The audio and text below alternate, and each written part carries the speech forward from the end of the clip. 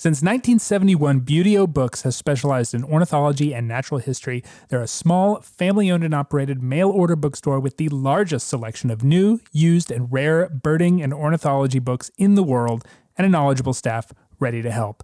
Find field guides, travel guides, ornithology, natural history, humor, even children's books to inspire the next generation's love of nature. Visit buteobooks.com to find everything you're looking for, and ABA members receive 10% off.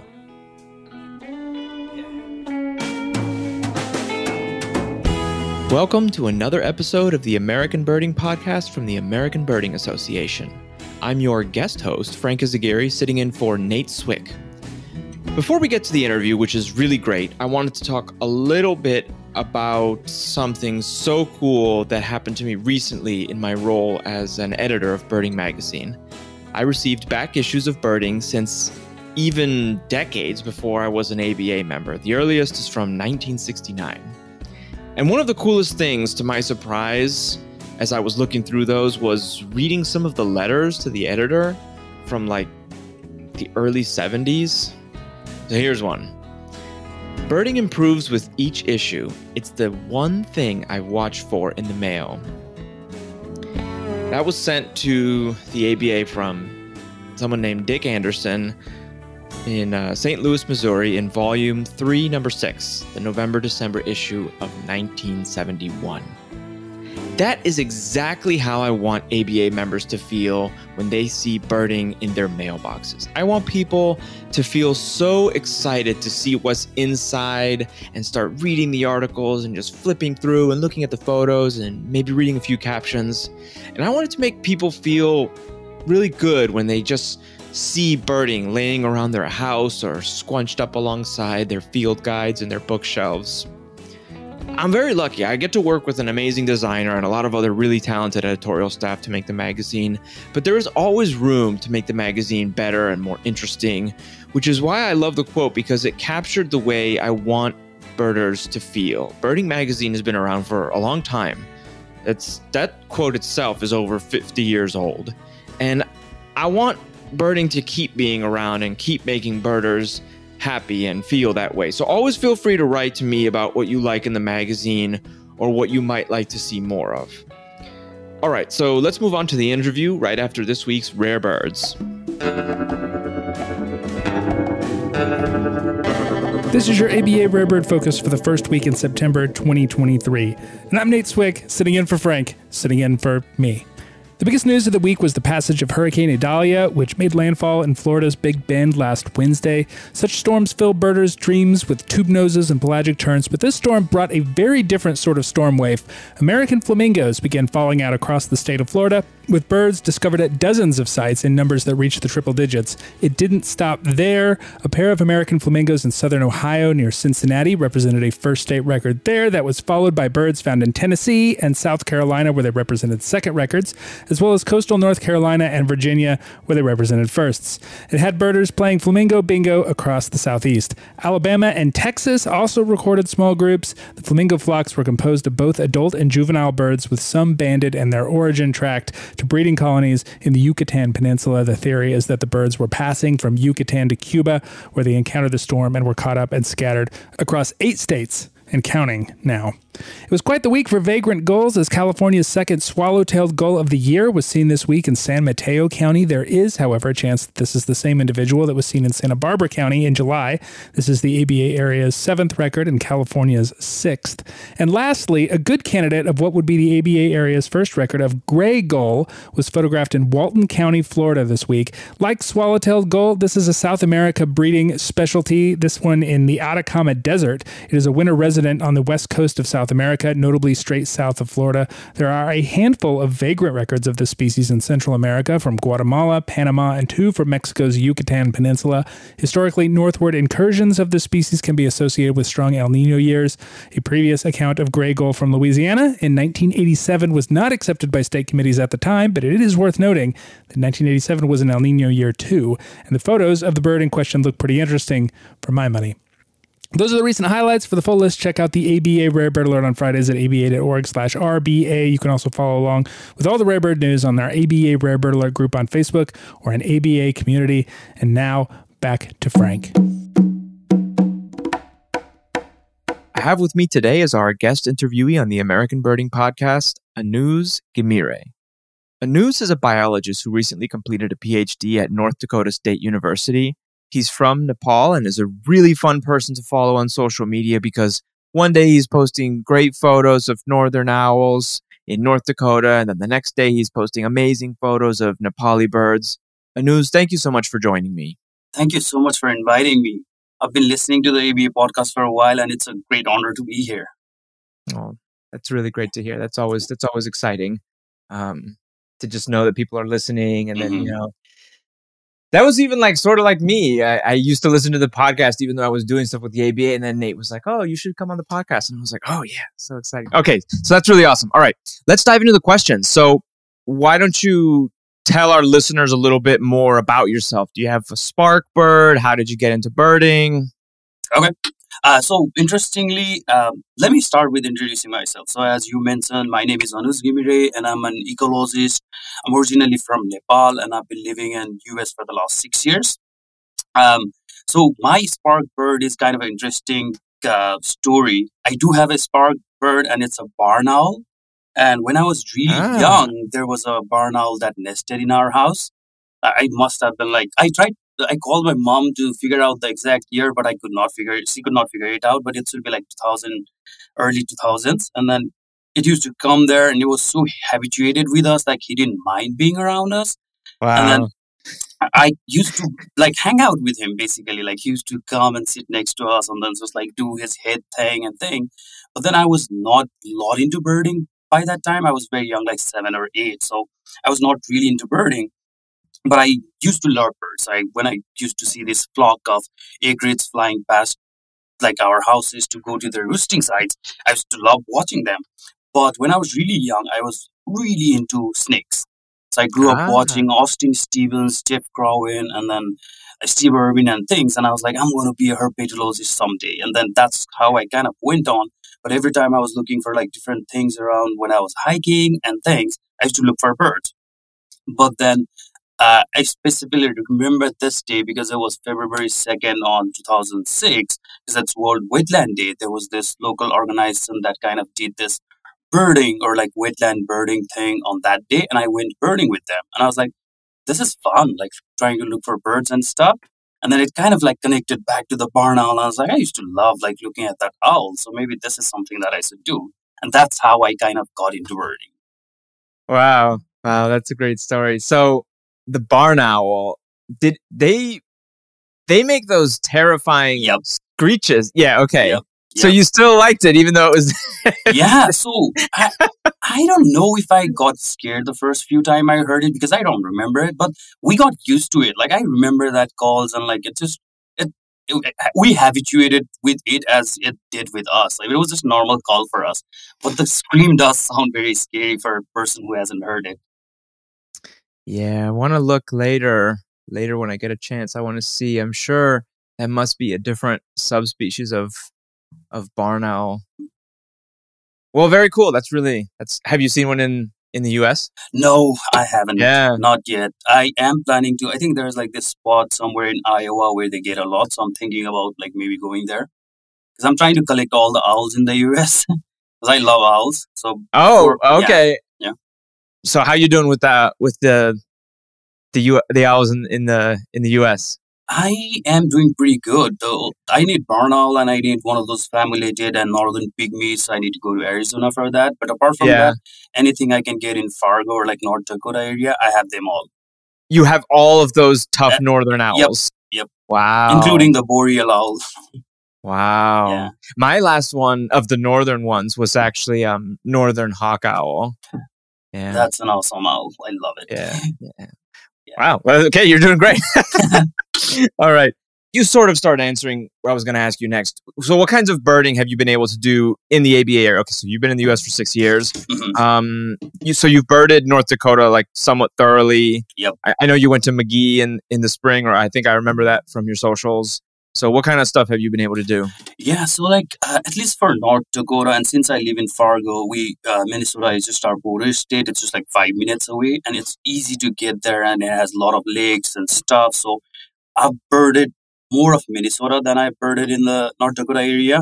But like Okay. I think All it's right. like similar between like how much I've birded here, and I am up to 262 species for North Dakota right now, which is pretty good Wow. compared to Yeah. like there's like 306 or something or in the 300s. And then one of the places that I've birded a lot, like I go there 3 or 4 times every year, is the Saxim Bog, and like kind of Yeah. like north That's of great. Duluth, just to look for great grays. It took me 3 years to find one. After Wow. that, I've just been going there 3 or 4 times every year. And in the fall, I always go to the hog creeks in Duluth to look for like raptor migration and stuff. So Hmm. those are the two places that I birded a lot. And yeah, I went to the Ghimire, and I wanted to go there forever because I had read this book about birding, and it kind of mentioned that place even when I was in Nepal. And I was like, I want to go there when I go to the US. But it kind of like aligns with my field work. I work with sparrows, and it starts around the same time. So I never could go to the Mars. But this time I was done. So I was like, I need 3 or 4 days off. And I talked to my advisor, and she was like, yeah, you can go look for birds. So I got to go there, and it was awesome. Like it was one of the best birding experience. There was a lot of people there, but I Yeah. guess that comes with that. But I think I loved it. Oh, And that's great. yeah. And then I've done some birding in Florida as well, which was amazing. Okay. Yeah. Okay. So let's see. So Saxim, do you always go in the winter, or have you been able to go in other seasons? I usually always do it like in the winter, but the last year I tried to go look for a great gray in summer. There was only mosquitoes there. There's so much mosquitoes. So I didn't try it this year because one, it's really hard to find them. The other, it's just like mosquitoes. But it's a really good place to bird too. Like I think I ended up getting a lot of species like other birds, but I haven't done it in summer for the owls except for that one year. Okay. Well, you've been to a lot of the great birding destinations in the U.S., so that's pretty great. Let's see. Okay, so tell us about birding in Nepal. What are some of Mhm. your favorite birds and places to bird, and what's the birding culture like in Nepal? So it's kind of different than here. Like I think the birding community is really huge here with like eBird and everything. But before I got to the US, I never used eBird. I had one of those like small notebook thing where I used to write all the species I see and Mm-hmm. things. And when I got Yeah. to the US, my previous lab mate Aubrey, she kind of introduced me to eBird and everything changed. And there aren't a lot of eBirds back home or eBirders back home. So like Mm-hmm. one thing that I found like really difficult is I really wanted to see this Eurasian eagle owl. I've never had one as a lifer in the wild. So I Mm-hmm. was like trying to find out, and there's not a lot of eBirds, so you don't get to like know where they are and stuff. There's like Yeah. small community over there compared to here. Because like here, if you want to see some birds, you can like figure that out. And in general, like I think there's just more opportunities in terms of like where you can bird and stuff here compared to back home. So I think that I found that different when I went home after like 5 years. Wow. Yeah. Wow. I remember I have been birding long enough that I sort of remember when knowledge of like where really good birds were was more of like person to Hmm. person tight network of information. I think it's probably true that we're at a point now where birders sort of like take the accessibility of that information a little Yep. bit more for granted Yep. here in the US and in some other places. What ways, if any, would you say birding in the ABA area is similar to birding in Nepal? And are there any ways in which it's really, you already kind of answered it, any ways in Hmm. which it's really different? I again like I think there's more. So if you go to different cities and stuff, there's like I think we're sought in parks that you can bird in cities in terms of Nepal. So like in Fargo area, there's so many parks around where I can just go and bird. It doesn't even have to be something fancy like Maggie Mars or like Bog or Hmm. something. There's just Hmm. a park near me called the Trefoil, which is really good for birds. But back home, we don't have that in Kathmandu. There's this one Wow. community forest called the Ranibari, which is really good for bird, but it's just like one small fragment in a big city. So Gotcha. either you have to get outside the city or like go to a national park or something. But there's some really good. So like I'm from Kathmandu, and there's a Yeah. national park called Simapuri National Park, and which gets a lot of birds. So like I think in total, Kathmandu has about 490, 500 species, and you can get 350 plus in that one park. So but in the city area, it's kind of like hard to get those like mix of forest patch where you can bird. But in the US, you go to a different place, you find a small forest patch that's been protected in some sort, and you can bird there. So I think like it's more accessible to Mhm. bird here compared to Mm. back home. And if I Wow. want to find a specific bird, there's this really awesome place in eastern part of Nepal called Kositapu, which is really good for migratory birds. Like they get over 250 migratory birds from Siberia during the winter Mhm. season, and then it's really good. But it's like it takes almost 24 hours to go there, and then yeah, it's just not well developed in terms of just birding. But there's like a good, there's a small community, but there's a really good birding community. And I think it'll Mhm. grow with time as well. But it's just like it's difficult to access those places, I think. Yeah, that's a very interesting answer, and I'm glad you talked about that because I just think like, okay, so if we have listeners who go and visit Nepal, Nepal is like pretty well known. It's like, there's really good birds to see in Nepal and there's Hmm. good places to go birding, Hmm. but it's just going to be a completely different experience to go on like a birding trip as a visitor than it is going to be to like live in a really big city like Kathmandu. And Hmm. so that's very interesting. Yeah, that's interesting to know about. I mean, I live in Pittsburgh and I do take it for granted that there's just really nice city parks just Hmm. a few minutes away from me. My patch, my like main patch, I can walk to in about 10 minutes and I can drive in, just a few minutes. It's really nice in migration, especially. So it's good to be reminded of that stuff. Okay. Yeah. All right, Also, cool. like, so I think since you mentioned this, I want to kind of add on that. Like, people know Nepal for like Everest or all the mountains and Himalayas, but Hmm. the more I read about like birding or like books about birding and stuff, I kind of felt like Nepal is as not known as much as it should be in terms of birding. Like I've Okay. seen like so many. So randomly, I was just checking for like top birders or whatever on eBird, and I was kind of looking through their checklist and seeing if they've been to Nepal and stuff. And most people kind of seem to be like not going there.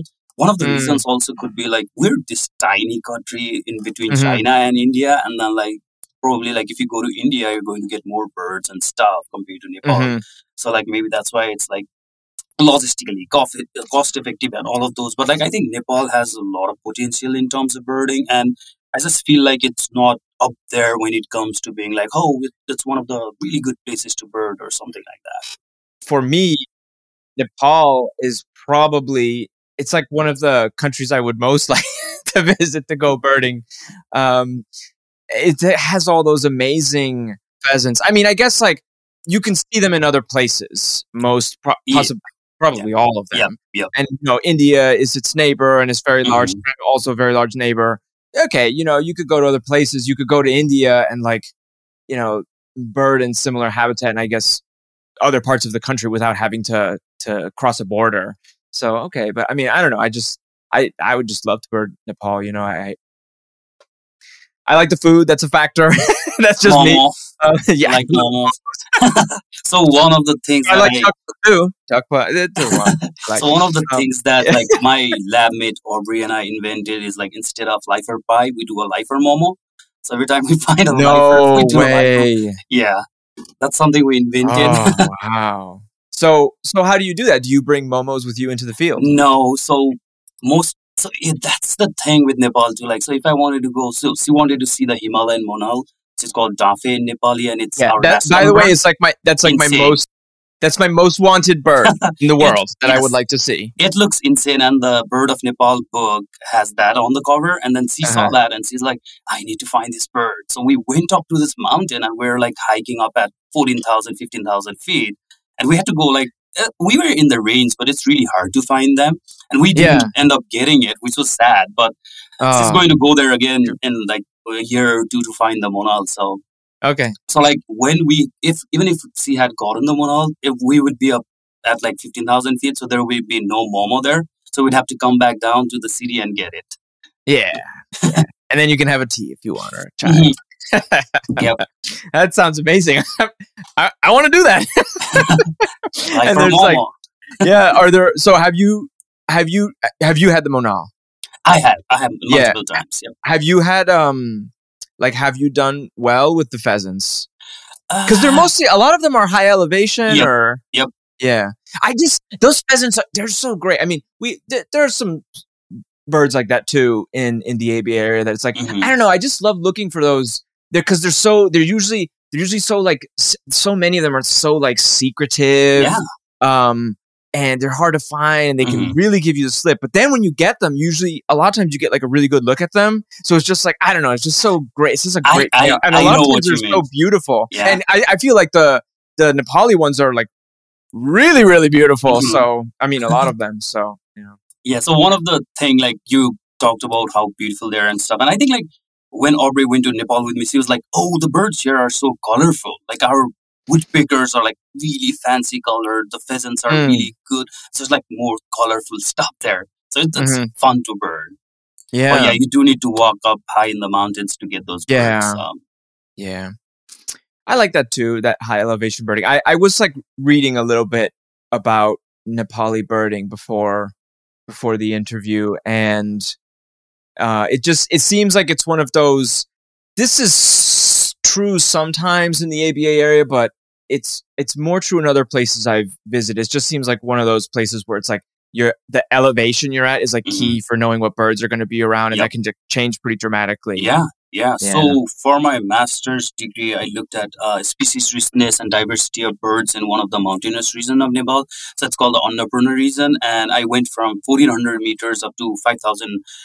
I wanted to go to 5,600, but I didn't find anything higher than that, at least at that point. So I went down to like 5,400. And then there's so many good birds above 5,000 meters. I had like the snowcocks, the chukars, the grandalas, and like all of those beautiful birds up there. And that was also my first time actually looking at birds. I had been to a higher elevation before, but when I was there, I was like seeing these acenters, these ravens, all of these birds. And I was like, this is awesome. Like I'm at 5,000 meters and they're still like doing things there.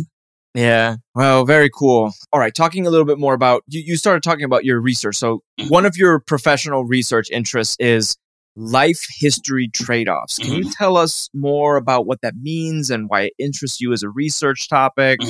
So I will kind of like connect this to what I started with, or like how I got interested in the whole research that I or like I did recently for my PhD and stuff. So back home, again, like I said, I was interested in anything that moves in nature. I was hiking up this mountain, and one time I saw this orb weaving spider in like low altitude. And then as I kept on going higher and higher, I started seeing that like the wave was getting bigger and bigger as I went up higher in elevation.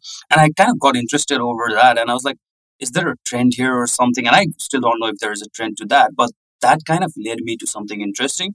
So when I came back home, I started looking at like body size variation and stuff. And I learned about this rule called the Bergman's rule, which basically says that like the species at higher altitude or like in colder regions are bigger compared to the species in warmer region.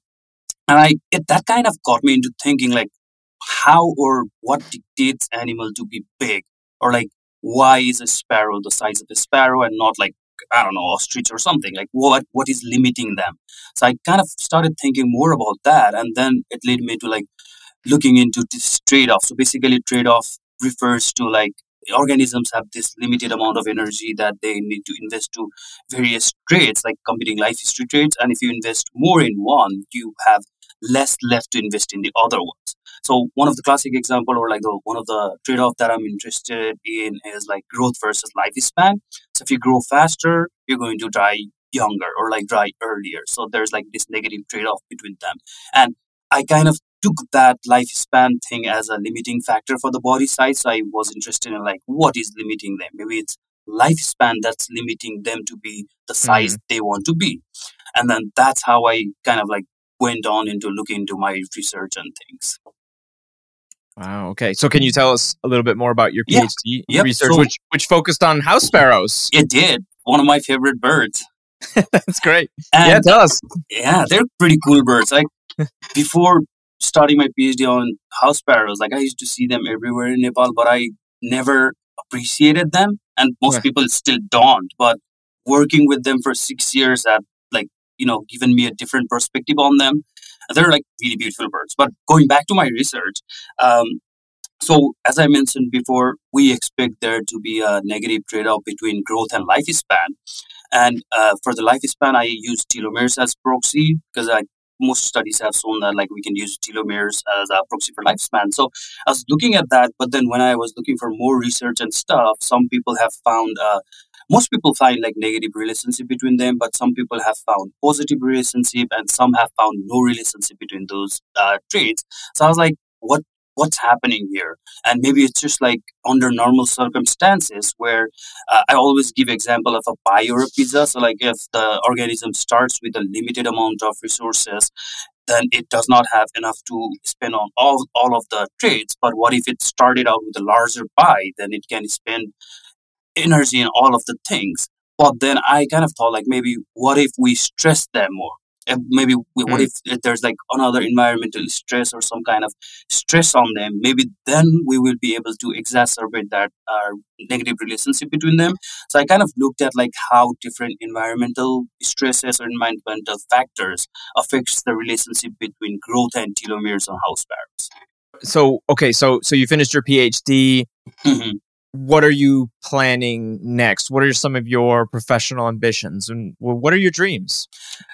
My biggest dream is to go back home and start a banding station and a research Wow. station there. So that's what I'm been planning. And again, like if I will go back to the thing, like Nepal hasn't been on birding radar, and it also hasn't been on like research radar because I've seen people do a lot of stuff in like South America, Africa, and other places, but Nepal somehow hasn't been on the radar for bird research. Like we haven't had Wow. a lot of research on there. Like there's a lot of Nepali people who are doing brilliant work. There are a lot of like work there, but I haven't seen the international community get into there and bird a lot or like do bird research and stuff there. So I'm kind of trying to like collaborate with people and seeing like if anyone is interested to work there. So that's one of the thing that I want to do. And then if not, like I will just like figure out a way to propel the research uh, possibility in Nepal. So that's one of my biggest dreams.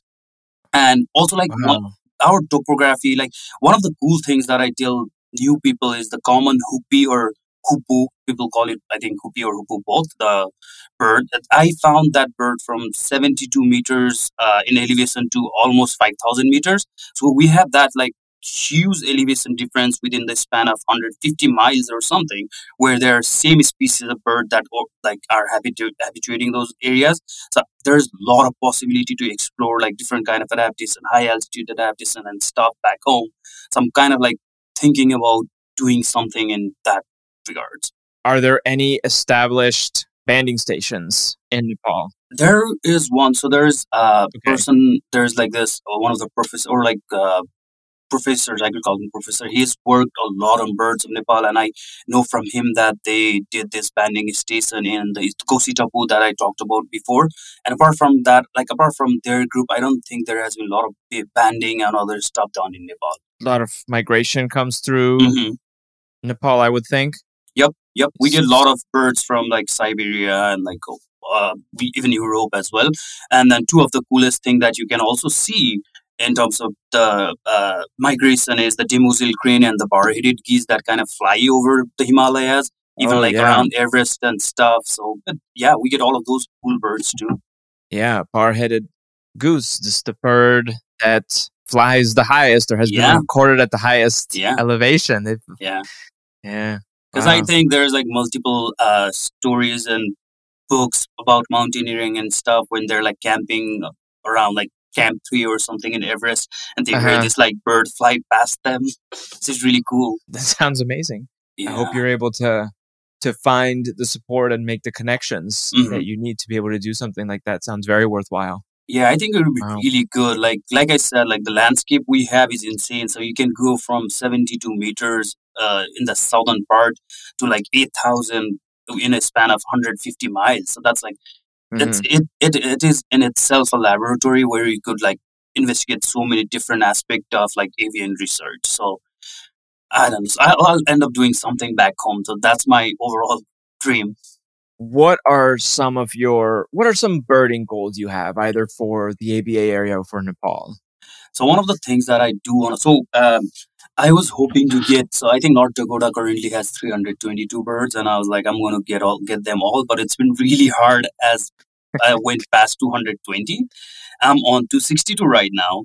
So Okay. I'll try to get as many North Dakota birds as I can. And I think I have like 364 or something for the US. And I want to get to that 600 mark before I go home. Or if not, I Wow. want to, Okay. yeah, if not, I want to get to at least 500 for the US. Yeah. And that's one of my goals. But I think I will get to 500 before I leave. I don't know about 600. It would be nice to get to 600, but it Yeah. looks like really hard to get there. Because the Yeah. first 100, it's so easy, but after that, it's just like, yeah, looking for a needle in a haystack or something. And for Nepal, as I mentioned before, we have like, Nepal is like a rectangle that's spread apart like 1,000 kilometers or something. And then we have three distinct zones: the southern belt, that's like flatlands, and then the Mhm. mid hill region, that's just hills, and then the higher Himalayas, which is mountain. So one of the things that I want to do is like Mhm. walk from the eastern end of the rectangle to the west end in all three zones and Mm. find all the birds that I want. I Yeah. love walking. I love walking, and I want to walk all Wow. over Nepal. So that's one of my goals that kind of like attaches with my research goal as well. I could just like have uh, potential areas that I could do research. So it's going to be like a pilot thing where I go walk across all over Nepal and find good places to bird or find all the birds. Yeah, Wow. Sounds like an amazing adventure. yeah, Wow. and yeah, I am thinking about writing a book after that too. So like Yeah, you that's have something. to. Yeah, and You that's going have to be one to. of the other attached dreams with the main dream. Yeah. Yeah. You mentioned North Dakota first. hmm What birds are you missing for North Dakota that you would like to get? There's some Eh, weirdos. So like it's one of those like that comes between like 3 or 4 years or something like that. So long-tailed duck, harlequin duck, or mm-hmm. yeah, one of those. So one of the Okay. things that I've been missing and I hate it is summer tanizer. It's been 5 years that I've been chasing a tanizer, and like every Huh. time I see it in eBird or like there's like this good birding community here and people share what they see, and they said like a summer tanizer in this place, and I run. Like one time I left work to go look for the bird and I didn't get it, and it's been 5 years. For some reason I can't find summer tanizer. So that's Okay, summer tanager is your nemesis for it North is. Dakota. It is. Wow. I don't Okay. know what's about that bird that I can't find. Like I can find crazy like camouflaged owls, but that Yeah. one red bird that's so easy to see, I can't find it. Yeah, so that's there. Those are the Have things you I'm seen missing. it elsewhere? No, I haven't. Oh, okay. All Yeah, right. so it would be a lifer and a state and also the county bird for me. Yeah, Where else do you want to go birding in the ABA area? I am planning to go to. So at the start of this year, so the previous year, I aimed for 500 species in total for my year thing. It was like a grad student big year of Mm-hmm. 500 birds. I ended up getting Grad student big year. I because like that's that. all you can dream of as a grad student, and I ended up getting 493 at like on December 31st in Nepal at like 7 p.m. chasing all the birds I could get, but I could not reach 500.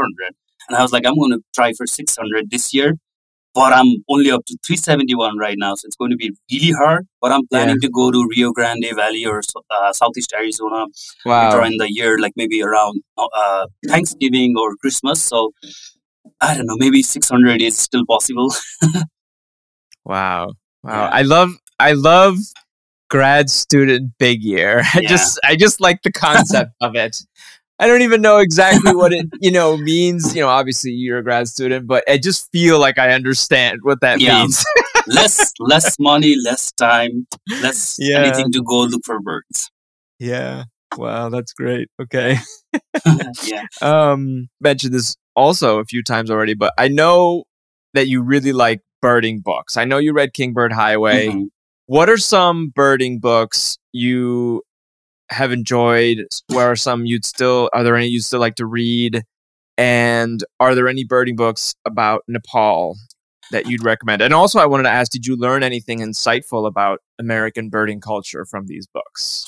I did. So like right now, I do use eBird to find birds and stuff because it's kind of like an easy way to get around finding birds, but it's not like I don't like the pinpoint location. Even like if someone says like it's right in this latitude or whatever the coordinates, I like to know where the general birds are. Like I love finding it myself. Like Mm-hmm. I don't Mm-hmm. like prefer people pointing it to me and stuff. And that's what the reason I'm talking about this and connecting it is like I really loved Kingbird Highway and like how like Mm-hmm. Ken went through all of those things. Like it, Yeah.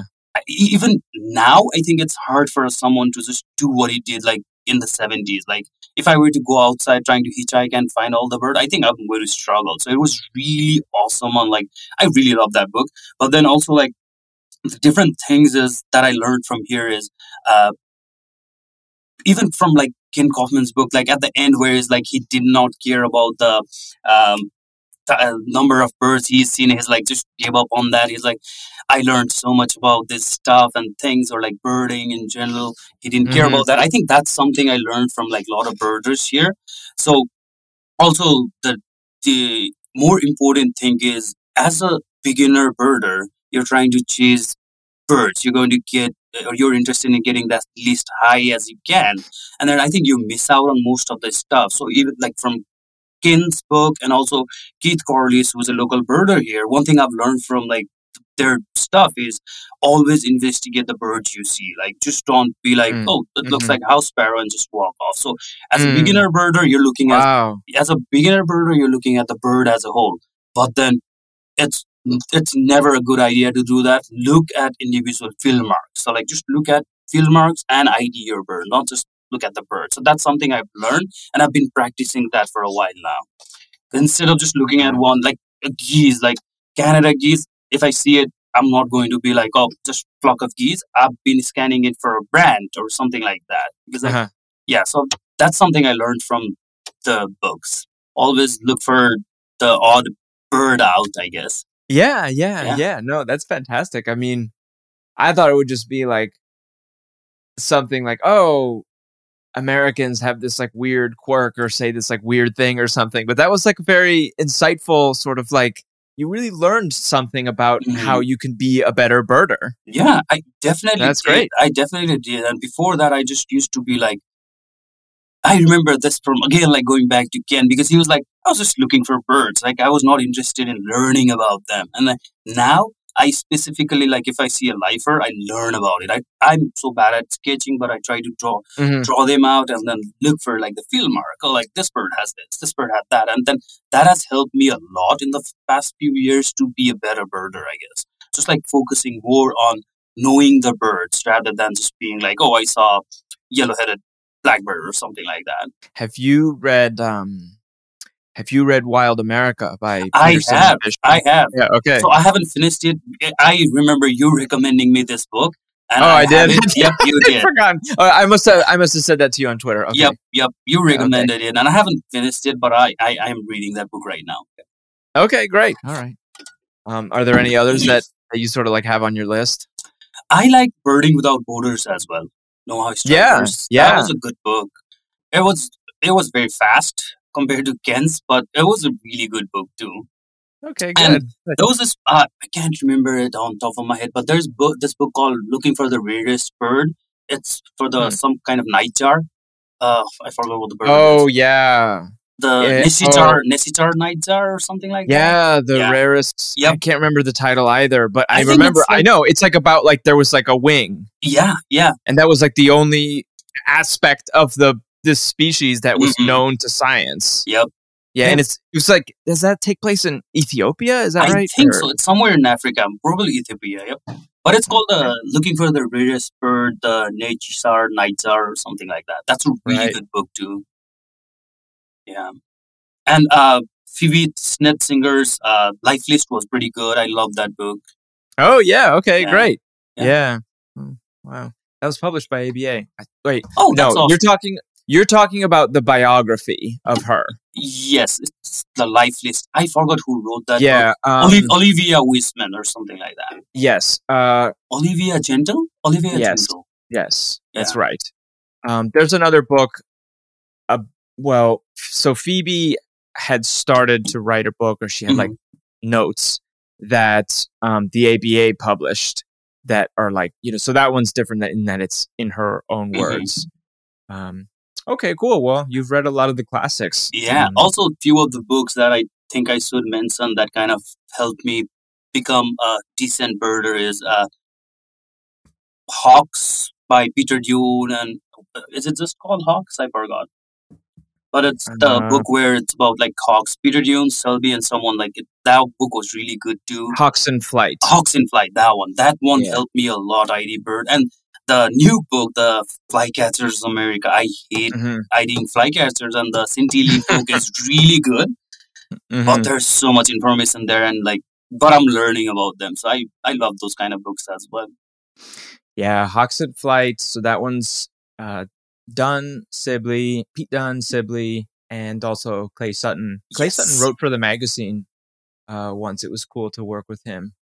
And okay, the Flycatchers. What's the big ID challenge in Nepal? Is there something equivalent like, oh no, it's warblers?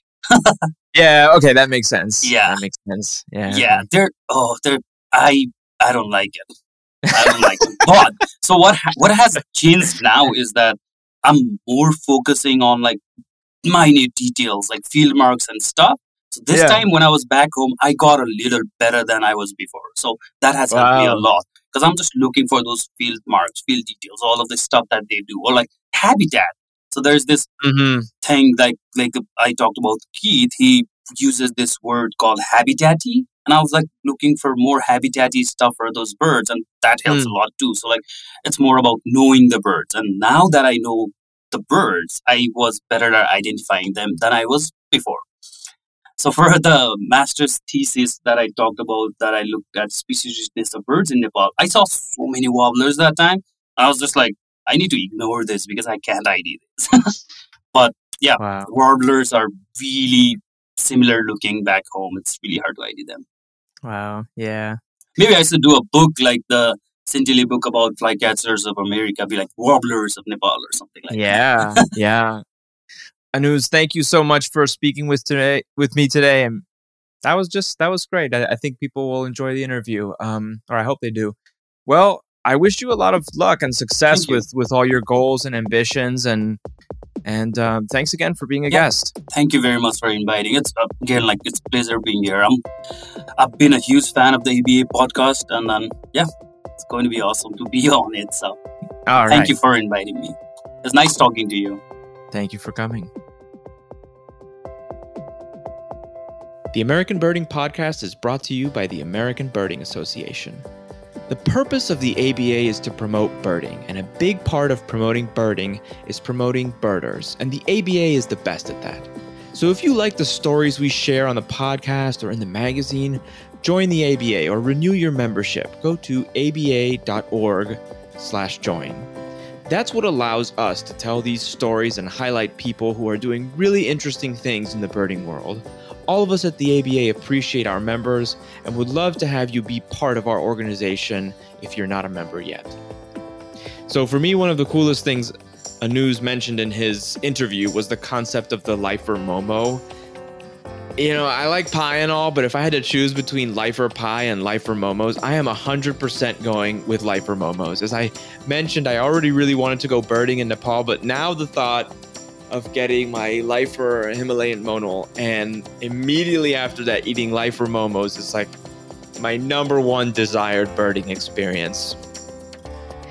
Nate Swick is the ABA's digital communications manager and the host of the American Birding Podcast. Nate is up for tracking down the Himalayan Monal if any trip operators want to sponsor him.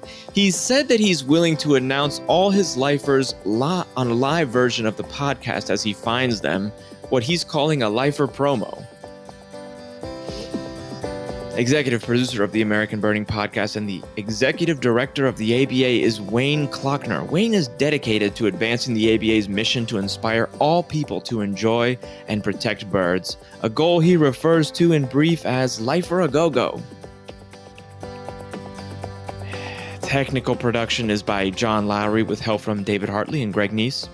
John Lowry scored Himalayan Monal, blood pheasant, and a lot of other great pheasants in Nepal, but then he woke up from his dream and realized they were all lifer no-nos.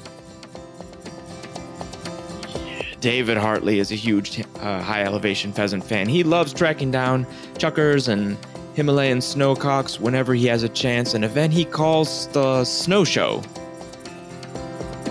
Greg Neese scoured the landscape of the highest elevation hill in Illinois, but the Himalayan snowcock was a no-show.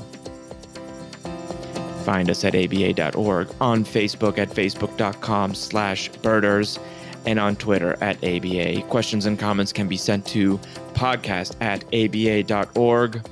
I'm your guest host, Frank Ghimire, filling in for Nate Swick. Thanks for listening. Until next time.